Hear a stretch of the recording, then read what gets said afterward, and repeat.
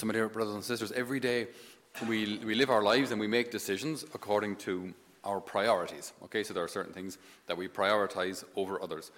Those priorities definitely change depending on our age or our state of life. When we're young, when we're at school, our priorities might be doing well in exams. Our priorities might be doing everything I must do to impress this girl or that fella and get happily married and have loads of kids and ride off into the sunset and all of that. That's how it works in reality. So our priorities may change. Our priorities might be to be able to run a certain distance, to be able to bench a certain amount, to look a certain way, to have a certain lifestyle or career, whatever it may be. You know, we've got certain priorities. And then other things must fall into second, third, fourth, fifth place because of those priorities, because you only have 24 hours in a day. You have to spend a certain amount of them sleeping. You have to spend a certain amount of them eating. One should wash occasionally as well. So, like, there are certain priorities, and other things will get pushed down the list. It's inevitable. It's just the way life is. Okay. So, what St. Paul is saying in our reading today, it sounds a bit drastic. Okay, speaking to the Corinthians. Brothers, our time is growing short, and those who have wives should live as if they had none. Those who mourn should live as though they had nothing to mourn about. Those who are enjoying life should live as though they had nothing to laugh about. Those whose life is buying things should live as though they had nothing of their own. And those who have to deal with the world should not become engrossed in it. This I say to you because the world as we know it is passing away. Right? It's a really blunt kind of a reading. And you might think, what on earth is he talking about? Like, those who have wives should live as if they've none. Those who mourn should, like, you can't just, you know, it sounds a bit ridiculous. Okay, so but if we see it through the lens of priorities, okay, you can imagine in your young years, if you just spend all of your time almost obsessing about, I have to get married. I have to get married. And because I have to get married, I have to look a certain way and have to wear certain clothes. And I always have to be able to present myself in a certain way. So I'll get married, otherwise I'll end up alone. My goodness. And that becomes your number one priority, is everything is oriented around, I have to have a relationship or be in a long-term relationship, or I'm nothing. I have not achieved anything if I haven't achieved this. Or then when I'm married, it can happen as well that one is more than dedicated to one's wife. It can actually be obsessed and just completely ruled, dominated by the other person, by your partner. When for everyone and anyone, our first priority must be God. Our first priority must be our relationship with Jesus, because everything else will pass away. Now, our earthly relationships, our family, the help of God, we'll get to heaven and we will be more united with them in heaven than we've ever been here on earth, because we'll have a perfect unity for all eternity, which won't have any kind of ups and downs. It'll just be a perfect unity for all eternity in God. So putting God in the first place here is in no way disrespectful to our family.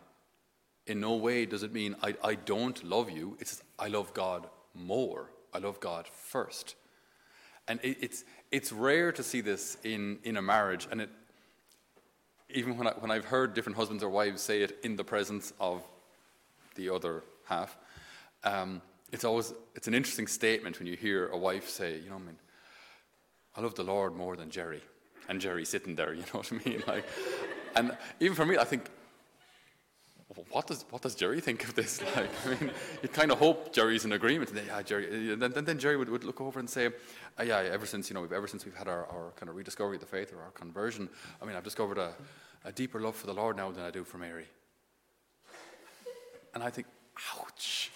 And yet, there's something just so right about it. There's something so kind of beautiful about being able to say with such confidence in the presence of your husband or wife, I love God more. That's actually the way it's supposed to be. It's actually the way it's supposed to be. That everyone's first priority is God, because everything else passes away. Everything. So your career and the way you look and everything we've built up and our extensive wardrobes and all of these things that we invest time and money in and all of that, right? All of that, it's going to pass away. And St. Paul is just like the way he says it, like the world as we know it is passing away. Brothers, our time is short. Now, we don't have to understand this as a kind of a global catastrophe or an ending of the world. We don't have to kind of apocalypsize. That's not a word. We don't have to think of it in those kind of terms, that everything is going to explode. And no, of course not. But at the end of the day, your time is short. You will have to leave. So it doesn't have to be an end of the world, but it's the end of the world as you know it, because you're gone. We have a limited amount of time. I'm 41, and I can't believe how fast time goes. And everyone, it seems, when they get to my vintage, seems to say, people I've spoken about, they seem to say, from once you hit kind of your career age kind of thing, the time actually goes faster. Because you're busy. There's constantly the next thing, there's the next contract, the next conversation, the next... You're always kind of 2 steps behind where you're supposed to be, trying to catch up. So life is just really busy, and life just moves really quickly, and you're just hoping that someday, some way, I can squeeze an extra 2 hours out of today so I can just catch up. And things are just going so quickly. And then voila, you're 60. It's incredible. It's amazing how fast things move. When I was in school, I used to think that time just used to drag, second year to third year to fifth years, leaving third. Time is just so ridiculously slow. Whereas now it's just ripping past. It's 20 years since I entered seminary. 21 years since I entered. 21 years. Time just moves so quickly. Our time is short. Our time is short. We must do the good we can while we can before we're gone. Briefly, if I may, on our first reading, Jonah. The book of Jonah is very short. It's 4 chapters. So we heard almost a full chapter today. You know the beginning of the story. Jonah gets called, and he has to go to Nineveh. Nineveh was in the Assyrian Empire. So Jonah's in the northern kingdom of Israel. And he's called to go over to Nineveh to preach to them that their cities are going to be destroyed unless they change their ways. Okay? So he's sent to preach in a non-Jewish city, in a non-Jewish land, right? A foreign land. And go over and preach to them that their city is going to be destroyed unless they convert. So what would you do if you were you're told, now you have to go over to Essex, right? And preach to them that they're going to be destroyed unless they convert. Yeah, come on now. Fairness. They're not going to listen to me. Who am I? It's not going to work. It's not going to work. So Jonah, understandably, right? Assyria that way, Tarshish that way. He starts to head towards Tarshish. He says, no way, absolutely not. I'm not doing this prophet thing. Also, he would have known from the history of the Jews what actually happened with prophets. A prophet had a no-win situation. Okay, so you're sent to a city, and you have to preach the city's going to be destroyed. If the city's destroyed, why didn't you tell us sooner? Why didn't you tell us more convincingly? Right? You could have written to our politicians, and you could have convened, who knows what, some sort of a gathering, and told them more convincingly that you came too late. It's your fault our city's destroyed. Then, on the other hand, if you go to the city and preach the city's going to be destroyed, and because they convert, the city isn't destroyed, people will look at you and say, well, how do we know this is going to happen? How do we know the city was going to be destroyed like? How do we know it isn't all just made up and we've given up our drinking and socializing for nothing? You can't win. Prophets can't win. You can't win. You can't win. And this is exactly what Jonah knew. That's exactly why he's called to go to Assyria. And he heads to Tarshish. He's on you know the story. He's on a boat, and a storm brews up, and sailors, generally speaking, are very superstitious. So they were asking who has done something to anger God to draw the storm upon us. Jonah lifts his hand. So they say, okay, well, God forgive us, but we have to throw you overboard. So they threw him overboard. Storm comes. Jonah ends up in the belly of a whale and is spat out on land. Must have been somewhat unpleasant, but there you go. His life was saved. And he says, okay, kind of somewhat reluctantly then heads to Nineveh. Okay. Preaches in Nineveh that the city is going to be destroyed unless they convert. That's our reading today. And the people actually convert. Somewhat miraculously. I find that quite amazing. But they did. So he must have, the Lord was with him. The Lord moved their hearts. And he must have known the words to say to actually get the message across, because changing your lifestyle because some bloke comes in and preaches your city's going to be destroyed, not an easy thing to do. So God saw their efforts to renounce their evil behavior, and God relented, and he did not inflict on them the disaster which he had threatened.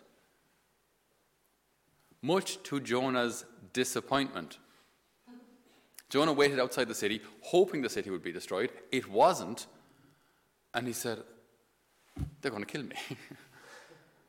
And so it's so kind of relatable what Jonah then says. He's angry with God. He's angry that God didn't destroy the city. Right? You should have destroyed the city. You should have just got rid of it, and then I'd have been proven right. That they should have converted. They didn't, so now voila, there you go. Your fault. Okay. But they don't. Jonah was exceptionally displeased at this. He was indignant. He prayed to the Lord and said, "O Lord, is this not what I said would happen when I was still in my own country? That's why I fled to Tarshish. I knew you are a gracious and merciful God, slow to anger, full of love, and that you relent from imposing terrible punishment. I beseech you now, O Lord, to take my life, for it is better for me to die than to live." That's a fairly honest prayer. Now, he's given out to God, which I wouldn't recommend you do, but he'd rather die. So he lies down outside, he finds a bit of shade. God causes a castor oil bush to grow up, and it gives him shade. And he's delighted with this, because now he's not, it was quite warm. And then, very shortly afterwards, a worm comes and eats the roots of the castor oil plant, and it dies. And then Jonah's annoyed again. Okay? And then, so this is the whole book. This is the last bit of it here. God said to Jonah, "Do you have a right to be angry about the castor oil plant?" Jonah answered, "I have every right to be angry." Angry enough to die. Right? It's so human. Again, I don't recommend this behavior, but this is in Scripture. This is what it says. Okay? The Lord said, "You are concerned about a plant which cost you no labor and which you did not grow. Overnight it sprang up, and overnight it perished. But Nineveh has more than 120,000 people who cannot distinguish right from left. And they have many cattle as well. Should I not be concerned for such a great city?" Are you angry at me because I love? Are you angry at me because I'm merciful? This is who I am. And sometimes, yes, we might prefer if God just came in and just smited everyone whoever offended us, but that's not what he does. Slow to anger, abounding in mercy. This is our God. And so in our own lives, there may be occasions where we prefer if God acted differently. We prefer if God maybe intervened. I was just talking to someone recently, and they were saying how they've seen different situations where they just want God to come in and just pew, pew, pew, right? Just zap the people who are causing all the hassle, and it will just be so much better for everyone. But it's not what God does. And so we rejoice in the Lord's mercy. At the beginning of every Mass, we celebrate the Lord's mercy, asking for forgiveness for our sins, that we might more worthily celebrate these sacred mysteries. And the Lord grants it. Every time we go to confession, we ask for forgiveness, and the Lord grants it. And we don't deserve it. Just like the people of Nineveh, we don't deserve the Lord's mercy, but he grants it. Because the Lord does not want the death of the sinner, but the sinner might repent and have life to the full. So we thank the good Lord for his infinite mercy. We thank him for also sacred scripture on this Sunday, in which we remember in a special way the word of God and the power of the word of God. Basically, the story of Jonah, we just covered the whole book. It's 4 chapters. And we see the humanity of Jonah and the greatness of God. And so, Lord, we celebrate that. We celebrate your mercy. We celebrate your love. We celebrate your providence, and how your gaze rests upon us, how your gaze rests upon people who don't even know you, and how you love them too and look out for them. Lord, may you bless each one of us, that we may be your prophets, your missionaries, your consolation in this world so desperately in need of it.